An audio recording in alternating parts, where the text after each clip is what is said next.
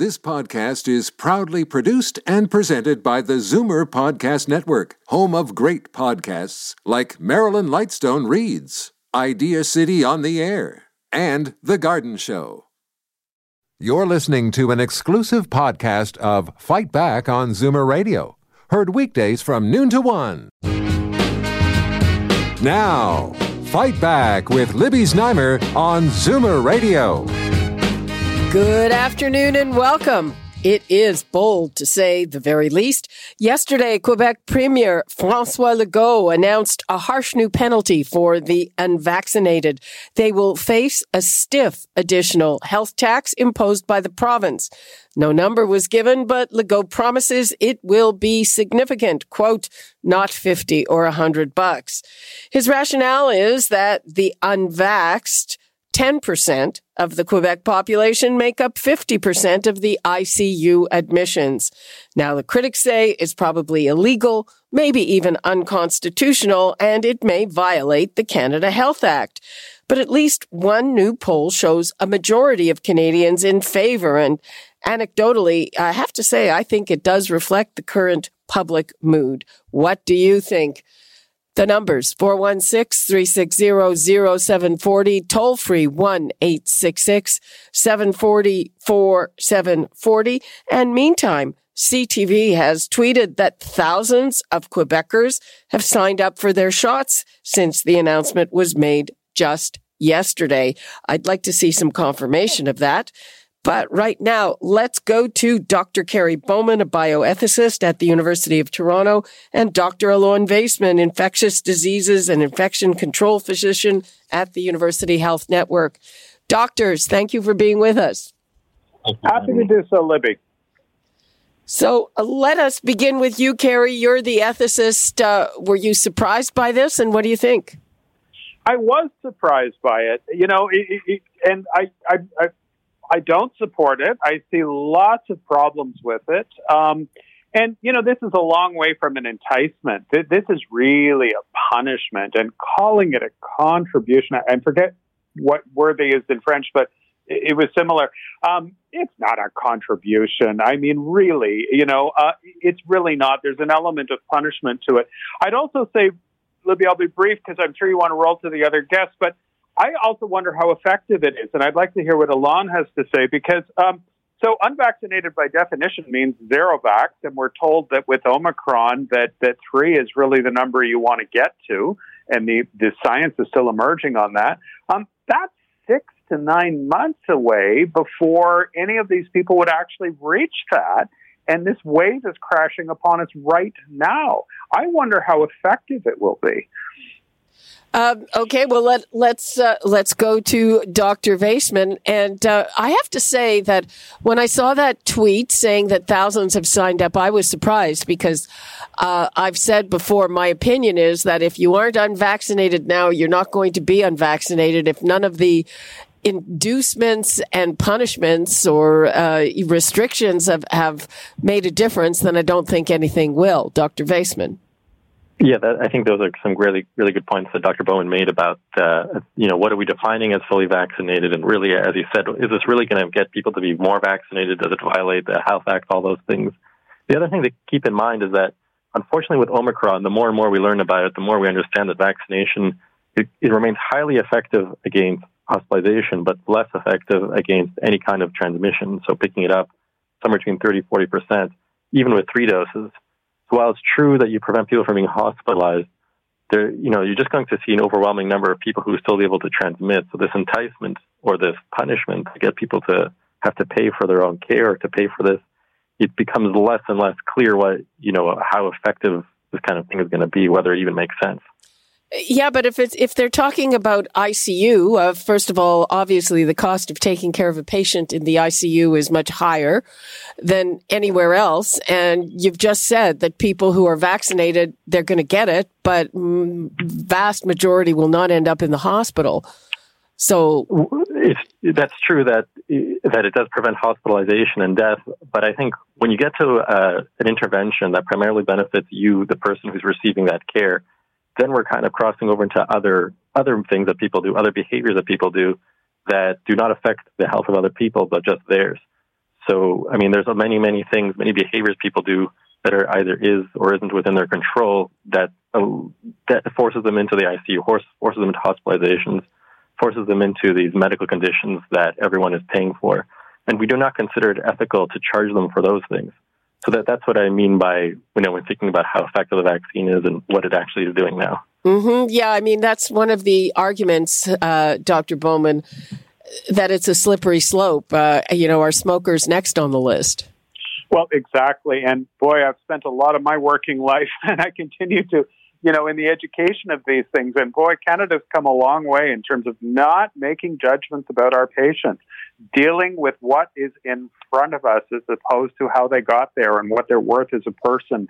And, do they drink too much? Do they eat too much? And this really moves against all of that. And, I also think, it doesn't surprise me, if we're going to say a lot of Quebecers and Canadians are supportive of it, but our politicians have been quite divisive on this. I mean, I think if you ask people to go out with pitchforks and torches and chase down the unvaccinated, they'd practically be supportive of that. We've really demonized them to the point of, and it's a huge problem. I think it's wrong. I think there's a moral obligation to be vaccinated.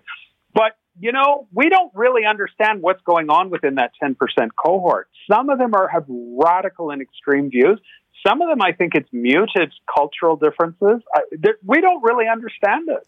I know, but, there are all kinds of other behaviors. This is what some people point out that are similar that we mandate. So, for instance, you got to wear a seatbelt in the car, or you'll get a big fine. And it would only hurt you if you're not strapped in, but it would also be a much worse injury, a bigger cost to the health system.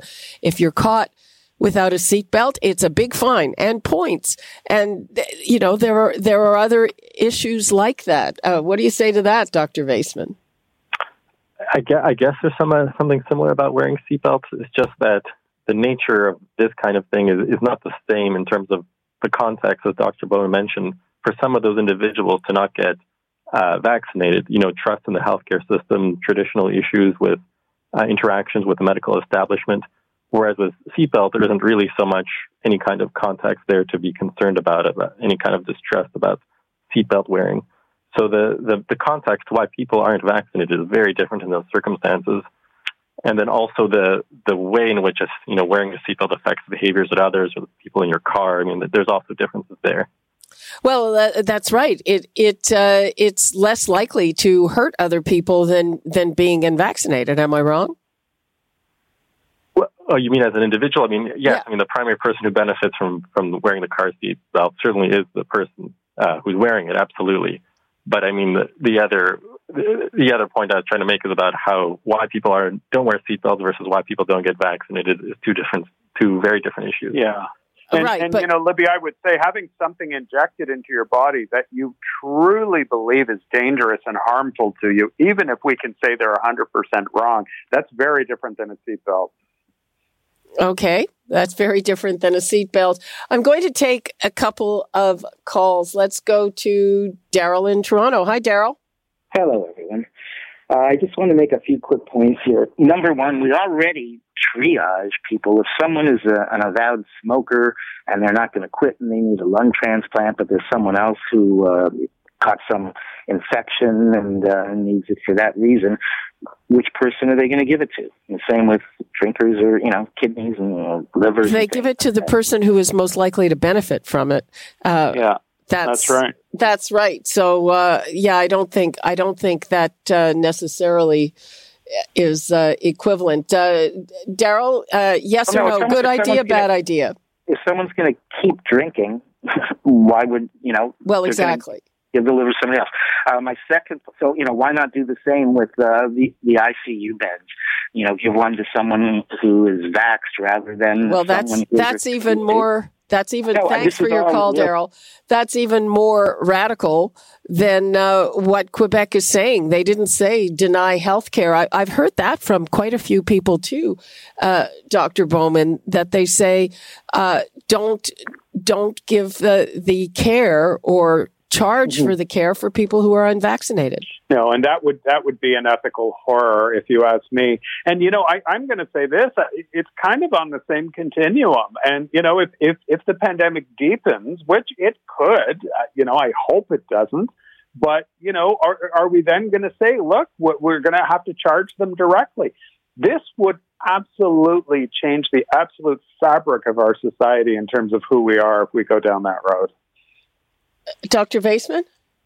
Yeah, I think that's very important, is that part of the element here is that the vaccine hesitance, and I know you said earlier, some of these people are just simply never going to get vaccinated, but there still is a proportion that could still be convinced. And if there is this kind of adversarial relationship between government and the people, if it's displayed as though the government is trying to control people or deny them care or whatsoever, then you're going to potentially, hasten the distrust or deepen the distrust between the people who are not vaccinated at this point. So there is other downstream consequences to denying them care, of course, and it doesn't. I don't think that's actually a very ethical thing to do. I'm saying that's even more radical than what François Legault is proposing. But again, I want to see more evidence that thousands of people have signed up. What we have seen is that, if anything, what makes people change their minds is making their lives miserable if they don't. Yeah. And Libby, I would just point out, majority rule is a terrible way to respect and secure human rights. And that's the world over. Anyone that's worked in human rights would agree with that. So the fact that the majority of people want to, stick it to the unvaccinated does not necessarily mean this is a good thing to do. I wasn't suggesting that it means it's a good thing to do. No, I know you weren't. It's a thing that a politician might think is a good thing to do because of what people think. No, I know. And so, I too want to see whether this CTV data is, I think you said CTV, on Twitter or something. It's just a tweet. Yeah, if it's solid or not. But again, what some people are saying is if the majority of people think it's a good idea, let's just do it. You have to be very careful with this stuff with human rights. Okay, let's hear from Pat in Toronto. Hi, Pat. Hi, Libby. I think this is very important for most of us who are over age 60 listening to Zoomer radio, because think about it. If we're ending up in the ICU and you've got a 77-year-old cranky old man, i.e. me, versus a 40-year-old who's got 3 kids, who do you think is going to get the ICU bed? And, I think that should be at the top of the list. I also can't believe that we're saying that the majority rights aren't important. What about democracy? My suggestion would be put this on a referendum and see where the answers would come out. And maybe you don't charge them. Maybe you just lock them in their houses right now because we've got a problem and people are dying because of other people's inaction. It's as simple as that. Well, referendum, if any referendum would be, touch whatever I'm touching long after we're done I appreciate with that, this. But Pat, I thanks get for your call. When I hear that, somehow the majority can't do things because somebody has concluded that the right ethical thing to do is something else. We can all think, we can all make a decision. And the other issue is nobody ever talks about who's going to pay for all this. It's always the other guy. And that is what's going to hit us at the end of the day. Okay, Pat, thanks for that. Now, if you heard the Prime Minister reacting to this like just minutes ago, it wasn't a very strong reaction. I suspect part of that is that he just doesn't get too aggressive with Quebec, lets them do what they want. But I think, it sounds to me, given the health minister musing about mandatory vaccination, that, the government isn't too exercised about this. What do you make of that, Kerry? I just heard this in your intro. I've been teaching all morning. I didn't hear the Prime Minister's intro. I thought it was very, very weak and almost supportive of this. I was really surprised. But, from a political point of view, it's smart everybody is so against the unvaccinated. It's a real political win to side with these types of things. Not necessarily a good idea. But, when politicians are quite eagerly promote the us and them approach, this is dangerous stuff when you look at human nature. And how divisive a society do we want to be? Libby, honestly, I'm from Quebec. I respect Quebec's independence. I always have, and their independence in thought is what I mean, and their independence to think beyond the rest of the country. But boy, I don't agree with this one. Okay. Alon, do you have anything to say about what the Prime Minister is reacting? Yeah, I was also surprised by the lack of condemnation or kind of shock to the announcement. I think that, as Dr. Bowman mentioned, the us and them kind of narrative, and Trudeau has kind of spoken to that earlier, is potentially a problem in the future when we're thinking about public health and the allocation of resources. We have to think about what the view of the public is going to be once Omicron or once COVID, the wave subsides. And we're thinking about how we're going to distribute resources in the future for other kinds of diseases, ICU beds. None of that problem is ever going away. We're still going to have a system with limited resources. So I just hope that this kind of thinking doesn't translate into any other kind of field in medicine, not just infectious diseases. Okay, let's hear from Bill in Toronto. Hi, Bill. Yeah, I almost feel like we're going through the 2 minutes of hate, from 1984. And really, is this at the point this government's at? The taxation to solve the problem and demonizing, setting us against each other? I think that's absolutely despicable. But you've got 2 doctors on there. If we got to 100% vaccination, would that totally eliminate the virus? Would we be in great shape? We'd be off to the races? No. Was that a no? That's a no. It was a no. Except there would be more. What are we getting so whipped up about? Except, you know what, Bill? You know what? It'd be better, but what would be cancer patients would be able to get their surgery on time if we were all vaccinated. How much better is it going to make it? Is it going to make it 50% better, 75% better? Because every statistic they've given out for the last 18 months has been wrong. Or changing. Does anybody want to answer that, or we leave that? I think it's definitely true that Omicron has changed the calculation because it's spreading so readily and it's attacking so many fully vaccinated people that it is changing the calculation that vaccination isn't having the same effect as it did before. But when you're talking about a system that is so limited, any kind of benefit you can give it, any kind of leeway, which is to say the more people you vaccinate, then you're going to make it easier on those people, on the healthcare workers, on the system, on the resources, everything. So while it's true that it may not seem on paper that fully, getting the last 10% vaccinated may not make a substantial difference, in reality, it makes a gigantic difference for all these things that are of limited supply.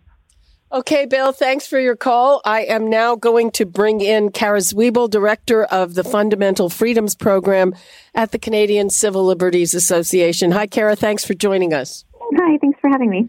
So, were you surprised? I was. I guess I probably shouldn't be surprised anymore at what governments are coming up with during the pandemic, but I was surprised to see that this is something that the government was going to pursue. I think it's a fairly drastic measure, and it's also just not clear to me what the objective is, given that, even if they were to get this passed and done in the next, day or two, it would still be 6 months before anyone affected by it would be fully vaccinated if they were to go out and get vaccinated. Yeah, that point has been made. Cara, do you think it's legal, constitutional? I think it's certainly vulnerable to constitutional challenge. I think a lot will depend on, we need to see the details and exactly how they're going to go about trying to implement this. The other thing is that, the rights that we have in the Charter are subject to limits. The government can limit those rights if they do so in a way that's reasonable. But the way that we assess reasonableness is by looking at the objective that the government is trying to achieve and seeing if they're doing it in a way that's, proportional. And I think that's something that we haven't really heard from the government on is what exactly is the objective. And I think sort of punishing the unvaccinated is probably not a pressing and substantial objective. Dr. Vaisman, say it's true and thousands of people are getting their first shot and it takes effect within 2 weeks. Would they have less transmissibility after one shot? Yes, they would. But with Omicron, it's far less than what it was before. But what we do know is even with one shot, your risk of ending up in an ICU is dramatically lower. And this goes back all the way to the first trials that were done, about 13 months ago with Pfizer and Moderna. And that even with one shot after 2 weeks, your risk of being hospitalized or dying is substantially dropped. And then after you get your second shot, which will only be a few weeks later, if you really wanted to put it to force it, you could do 3 weeks later, as we originally did. Your chance of being up in the hospital substantially drops even more after your second within a short time. But yes, the transmissibility problem is not really affected to a high degree with just one shot. Cara, so would that be the argument against this if you were giving a court challenge? Sorry, with the argument that it wouldn't be that effective. Yeah. I mean, I think we need, I think when governments do things that impinge on our rights, it's the onus is on them to sort of demonstrate the necessity and the proportionality. And so we need to see what evidence is the government relying on here about, what they're trying to do, what they need to do, and whether it will be effective. I think there's a lot of questions about that. I think for many people, I mean, we've seen people, unfortunately, who are, willing to lose their jobs because they refuse an employer's vaccine mandate. So, whether a fine is going to be enough to actually convince people to, to roll up their sleeves and do this, I think is a really open question. Yeah, no, I was just saying what I have seen just one tweet saying that thousands of people signed up. Since then, I'd like to see confirmation of that.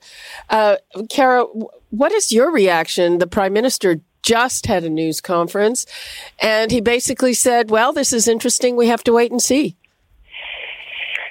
Yeah, I mean, I'm not surprised. I guess, it was the federal health minister last week, at the end of last week, who sort of threw out in a pretty offhand way the idea that provinces should probably start talking about mandatory vaccinations in a much more kind of general and broad way, and which to me is it's a big idea to throw out in such a casual way, and so I'm not totally surprised that the government is shying away from being critical. And in fairness, I think, we do need to see the details. Well, all we have right now are, a couple of statements that the Premier made in a press conference. And if we're talking about a law that's going to affect individuals and it's going to be irresponsible for, levying fines from them, we need to see what exactly that looks like. Do you think that the Prime Minister's reaction, over and above the issue itself, has to do with how he deals with Quebec? I think that certainly Quebec, gets different treatment, and there's a lot of sensitivity around criticizing that province in particular.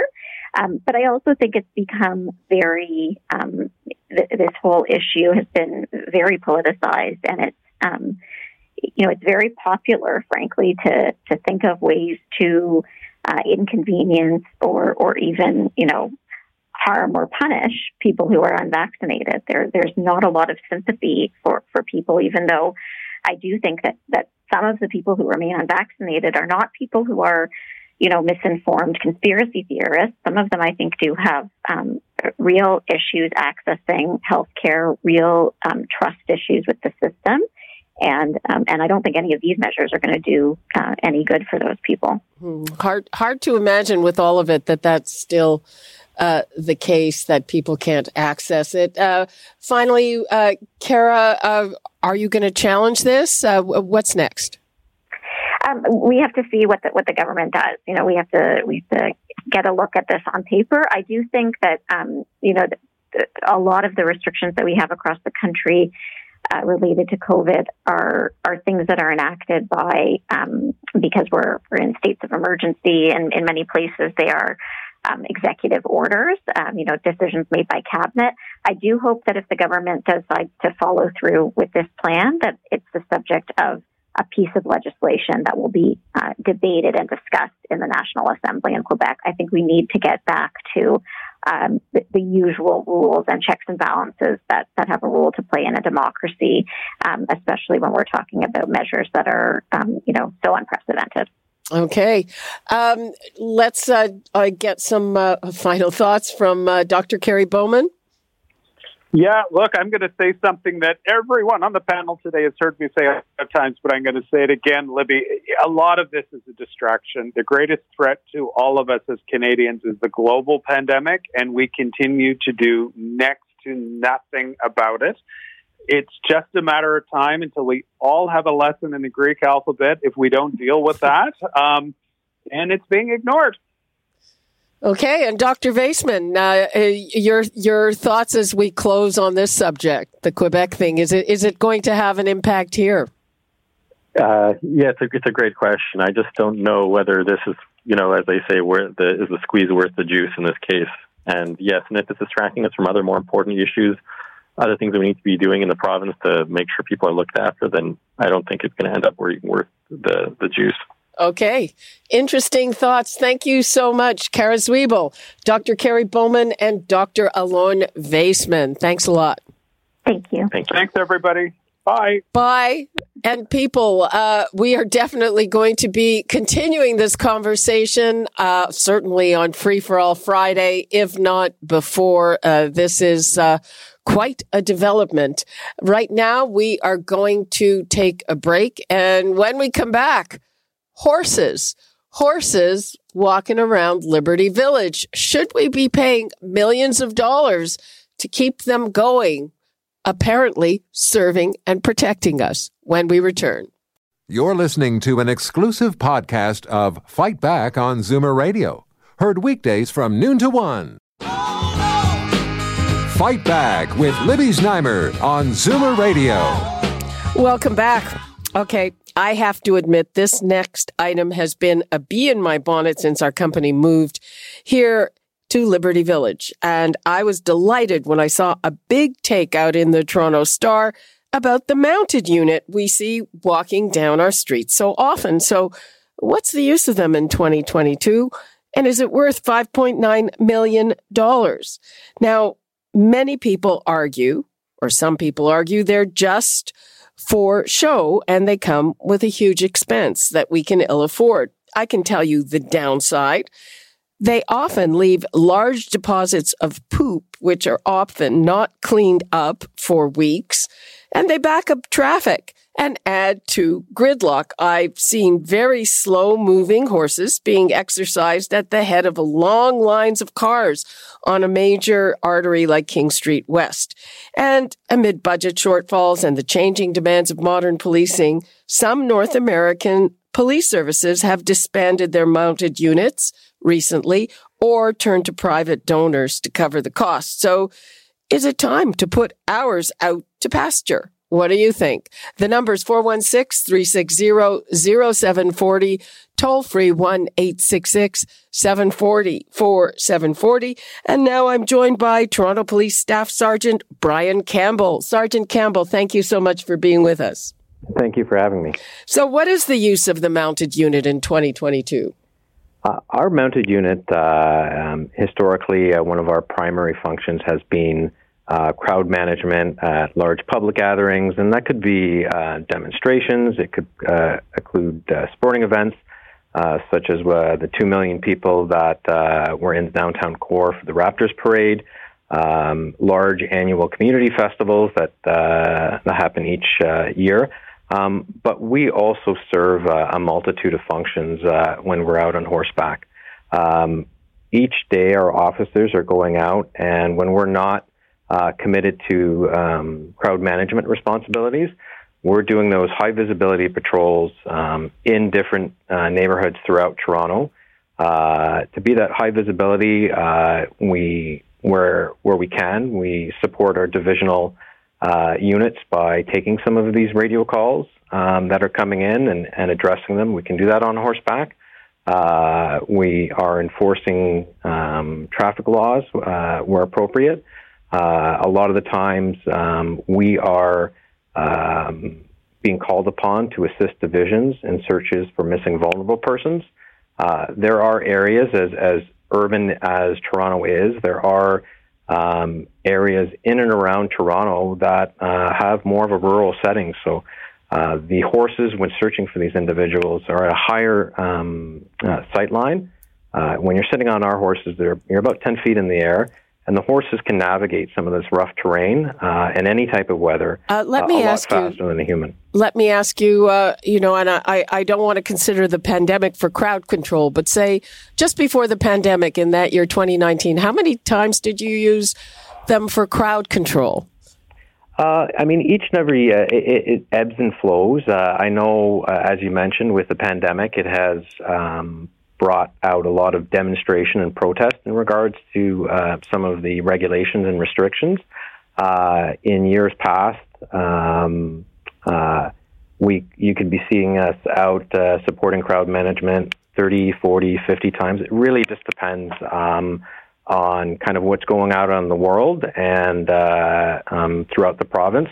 And you'll see different types of demonstrations, and depending on crowd sizes and the potential for things going bad, we're called on to either be in the area or directly be on site supporting our officers are on the ground, just to ensure that the public safety component. Do they really do a better job? I mean, this unit is 135 years old. There have been a lot of innovation since then, like police cars. Do they really do a better job than other more modern methods? In regards to crowd management, they are unrivaled. It's where there's no direct studies. We see them as a resource multiplier, in the fact that it's believed one officer on horseback in regards to crowd control is worth 10 officers on foot. I don't know. Maybe you need to send some to people who are lined up trying to get rapid tests. Anything you'd like to leave us with on this, Sergeant Campbell, in terms of if people are saying we need savings and this would be a good place to start or to raise the money. What do you say to those people? I think just what I'd want people to know is what the officers are. We are doing a multitude of things, and a big component is our community engagement. We're out in each neighborhood throughout Toronto. We have the ability to truck and trailer to areas outside of downtown. And it's something to be seen that the horse is usually the star of the show, and the ability for the horse to kind of break down those barriers that someone may not have been comfortable to approach a police officer, and the horse quite often has that ability to bring people and engage the officers. And at that point, we can start learning. Like a puppy. They're just such magnificent animals, and then people go out and it starts off discussions about the horse, and then from that, it gives the officers and members of the community to have these conversations about what's going on in their neighborhood, challenges, concerns, and especially if there's been a significant event the day before and we are out to show that kind of presence in the community. It gives that sense of calm we can have these conversations and learn the information and share it with our divisional partners as to what's going on. Who's responsible for cleaning up after the horses? We work with our partners in the city throughout. In regards to the manure, our horses' diet consists basically of hay, grains, and water. So it has the same consistency of grass clippings, and they very rapidly break down. Not really. Not some of the stuff I've seen right outside our parking lot for weeks. But who? So the complaint is that they leave those droppings in bike lanes on the street, and they're not necessarily cleaned up. Yeah, I mean, if there's any, we work through, I guess it would be 311 and roads, and if any at point that there's manure in an area, I mean, depending on where it's left, that the officer, if it's safe to move it in an area that it's not going to be in the way of someone, but we just have to be careful that the officer has greater control when seated in the saddle as opposed to getting down off horseback. Okay. Thank you so much, Staff Sergeant Brian Campbell. Appreciate your time. You're welcome. Thank you. Okay, now I am going to bring in John Sewell, who is a member of the Toronto Police Accountability Coalition and the former mayor of Toronto. Hi, John. How are you? Fine, thank you. I'm fine. Okay. We want to talk more about the total police budget, but what's your take on the horseback unit? Is it worth $5.9 million when the police board is looking for another $25 million? Yeah. Well, the first thing I want to say is, yes, I do like horses. They are terrific. They're magnificent beasts, as the officer was saying. But at the end of the day, I think you can say that the mounted unit is a bit of a frill. Most of the things that the mounted unit does can be easily handled by other parts of the police force, including this idea of searching in rough terrain. I mean, the police now have drones. So, I mean, that's probably a much better way of doing it. Using police horses as a way of getting police and the community to talk together. I mean, a better way of doing that is taking off the police armor, getting rid of the gun, getting rid of the taser, so you're really dealing with a real live person rather than an armed individual, if you wanted good community engagement. And in terms of crowd management, I think we can easily say that can easily be dealt with by police cars and other police officers. So at the end of the day, I think you'd say it's a bit of a frill. And if you've got almost $6 million there's many other useful ways to spend it. Let me give you one simple one. If we decided to give those people who are homeless $1,000 a month in order to get an apartment, that's maybe $12,000 a year per person, we could actually get 600 of those homeless people into apartments for that amount of money.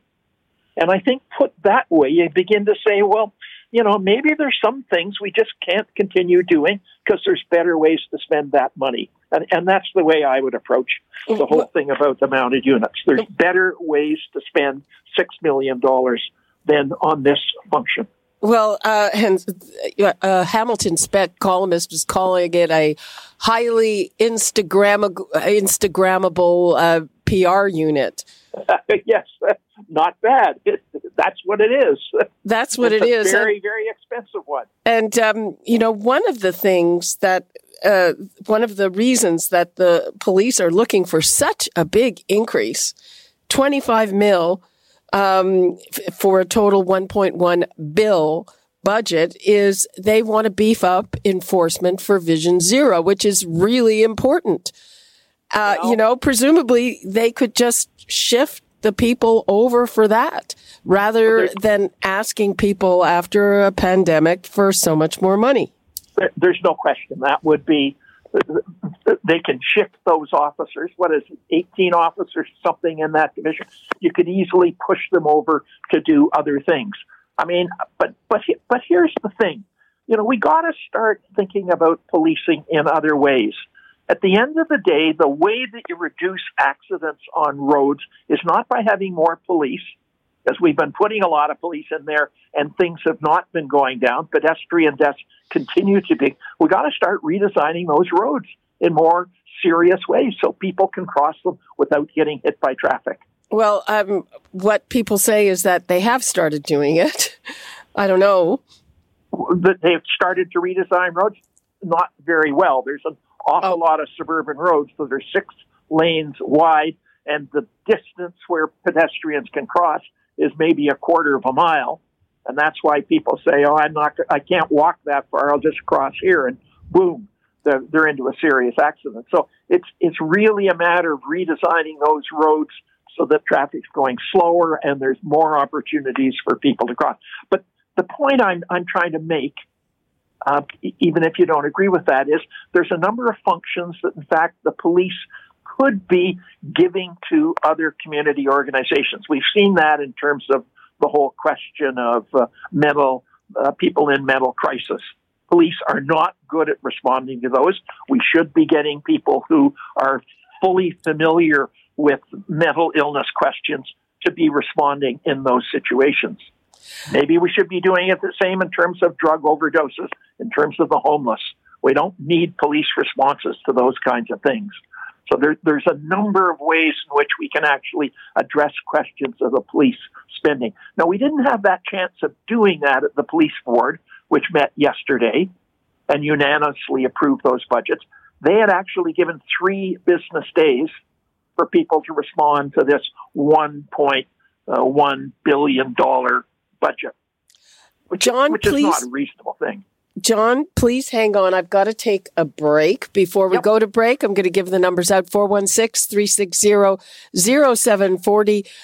Toll free 1-866-740-4740. And we'll be back with more from John Sewell on the whole police budget, on the mounted unit, when we come back. You're listening to an exclusive podcast of Fight Back on Zoomer Radio. Heard weekdays from noon to 1. Fight Back with Libby Znaimer on Zoomer Radio. Welcome back. We are talking to former Toronto Mayor John Sewell, who is now with the Police Accountability Coalition. We're talking about the police budget. The proposed budget this year is asking for a $25 million increase to $1.1 billion. So some people have raised some questions. Should we get rid of the nearly $6 million mounted unit?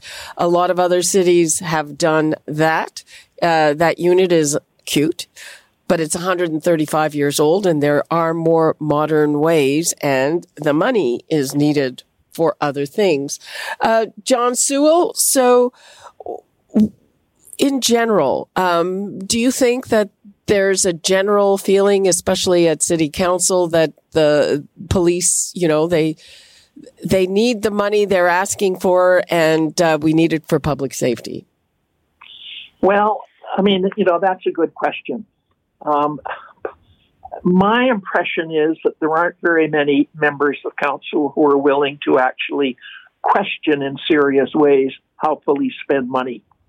They just, people on city councils and on police boards across the country seem to be very loath to actually be critical about police spending in the way they might be critical about how we spend money on the welfare system or on housing or on planning or in traffic or all those things.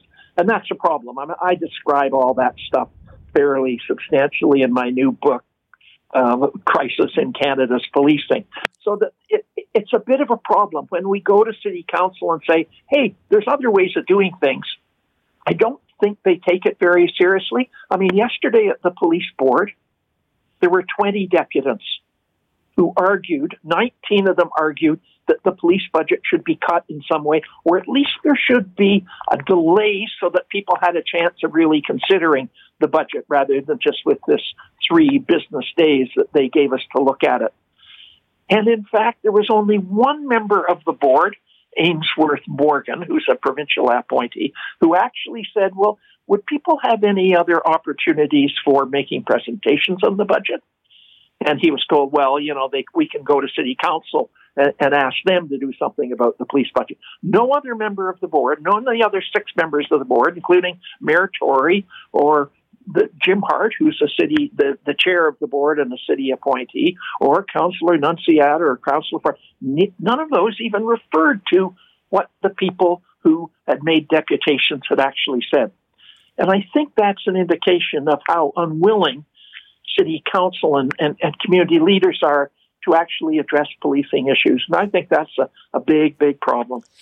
We all know about a big right-left divide on city council, even though it's not supposed to be political. Is that partly what this is about? No, because what I have seen is that even the people on the so-called left, the so-called reformers on city council, aren't willing to actually challenge questions of what the police do. I mean, to give you the one example, Toronto police were strip searching 40% of the people that they arrested. No other police force in Ontario was strip searching any more than 1% of the people arrested. But we couldn't get any member of city council to come to the Toronto Police Board and say, hey, we got to change that. Now, as it turns out, the police service, after the murder of George Floyd a year and a half ago, actually said, oh, we better change the number of people that were strip searching, but because the Supreme Court of Canada had made a decision 19 years ago that we should. So, well, now we'll do it. But no member of council had actually come forward. So, I think there's a real fear that if you're critical about the police, even in a constructive way, the police association will jump down your throat. And, we've seen some examples of that here at Toronto. So people keep a distance, and it means that it's very hard to bring change to the police force. I mean, this whole question of the mounted unit. So is anybody actually going to make this proposal when the matter comes to the city's budget committee on January the 24th? I fear maybe not, and they should. I mean, Libby, you've raised all the issues about maybe this is a frill, but I'm not sure any of our leaders is going to take it on. Yeah. It's discouraging, isn't it? Well, it's interesting, but some of the things you've mentioned, we keep hearing say that, for instance, on the mental health issue, I think police recognize they're not necessarily the best people to deal with that. We have heard about mental health professionals being hired. I know there are issues with it on the timing of the calls. So is it fair to say that there's been a start on some of these things? Well, there's been a very small start in Toronto on the mental health thing, where they've actually put a staff person in the 911 call, so that if in fact there's a call about mental health, then in fact it might be referred to that person who can put it to a mental health professional. But as they've indicated, so far only 42 calls have been diverted, and that's in the last 3 or 4 months. Not very many, because police are getting something like 20,000 of these calls a year. So there's a big problem there. It's moving very, very slowly. And in fact, rather than diverting more money to the community resources like the Gerstein Center, which is, the world-renowned expert about dealing with these kinds of crises, in fact, the police have increased their own budget for responding to mental health calls. Well, but a lot of them actually say they would rather not. I agree. But in fact, the big push by the board and apparently by police organizations is, hey, we got to have more staff. When in fact, they should be going in the opposite direction. The other thing is that what's interesting in Toronto, we have a mental crisis intervention team, which was established about 15 years ago, consists of a police officer and a mental health professional from a hospital. But they are not permitted to be first responders to a mental health crisis call. Instead, the armed officer goes there to make the situation, as they call it, safe. And often that's too late, for the men. Interestingly enough, in Hamilton, just to use the example, in Hamilton, those kinds of teams are first responders. So they have a much better system in Hamilton than we do in Toronto, but Toronto won't adopt that. So, I mean, it's the old thing that we talk about these things, but at the end of the day, the people who are responsible for the police board, don't seem to want to move on those issues. What about, they just dig their feet in. What about civilian hires? Do they have enough civilians working in the police, on things like dispatch? Well, that's a good question. I can't answer that. Certainly, People are aware that when you phone 911, you're often put on hold. That's a problem. But part of it is that why have we got all these calls going to 911 when the last thing we need is an armed officer going to respond to a call? I mean, the police earlier this year said that in the first 4 months of this year, they'd received 300 calls for service, 300,000 calls for service, of which 10,000 had some risk of violence. So 97% of the calls that the police receive for service don't require an armed officer. They require something else. So, there is that thing that we've got too many functions we've pushed over to the police. We got to start pushing them back out to the community. It'll be much less expensive to do so because police officers, if you're a police officer in Toronto, after 5 years on the job, you're paid $100,000. It's a really good paying job. Most community services, you don't get $100,000 after 10 or 15 years. I think they probably deserve making good money for putting themselves on the line like that. Well, maybe they do, but you must remember, most of the time, they don't deal with issues of violence. We tend to forget about police. In Toronto, the number of arrests that the average officer makes in Toronto are 6 arrests a year. That's 1 every 2 months. It's not as though they're dealing with issues of violence every single day. It's simply not the case. Yeah, but how do you know when you're going to have an issue with violence and when you aren't? You usually do. The call will give you an idea of what kind of a situation you're going to be dealing with. That's usually the case. People know what it is that's actually happening. And they can tell people, hey, there's a fight going on. We're really worried about this. Good. Send out a couple of cops pretty quickly. But most of the calls aren't like that. 97% of the calls don't involve that kind of violence at all. John Sewell, Toronto's not unusual. This is true across large police forces throughout Canada. Just to wrap things up, what's next for this budget? And do you have a number that you'd like to see it cut by or the proposal cut by? Yeah, I think what we should be doing is saying we're going to flatline the budget. It's not going to be $1.1 billion. We're going to take the $24 million increase that they want out of it and put it to other uses. That's a simple thing. Where that will happen, it could happen at the city budget subcommittee, which meets on January the 24th, or it could meet later at the executive committee, which will then consider the budget subcommittee, and that'll probably happen early in February. So there are some opportunities for people to actually have their say, trying to save the budget subcommittee or at the city executive. Hey, come on, let's get a bit smarter about this particular, a very, very important function in our city society. That doesn't sound like a radical idea, flatlining a budget. John Sewell, we're out of time. Thank you so much for this. Oh, thank you, Libby. Thank you very much. Bye-bye. Bye-bye. Okay. And people who've been waiting, Free for All Friday is coming up. I'd love to talk more about the horses. Right now, that's all the time we have for today. Fight Back with Libby Znaimer is produced by Zwibel, with technical production by Jordan Chakravarti and Jeremy Logan. Check out the Fight Back podcast anytime at zoomerradio.ca or wherever you get your podcasts. This is Zoomer Radio Toronto, CFZM FM and CFZM AM, owned and operated. You're listening to an exclusive podcast of Fight Back on Zoomer Radio. Heard weekdays from noon to 1. This podcast is proudly produced and presented by the Zoomer Podcast Network, home of great podcasts like Marilyn Lightstone Reads, Idea City on the Air, and The Garden Show.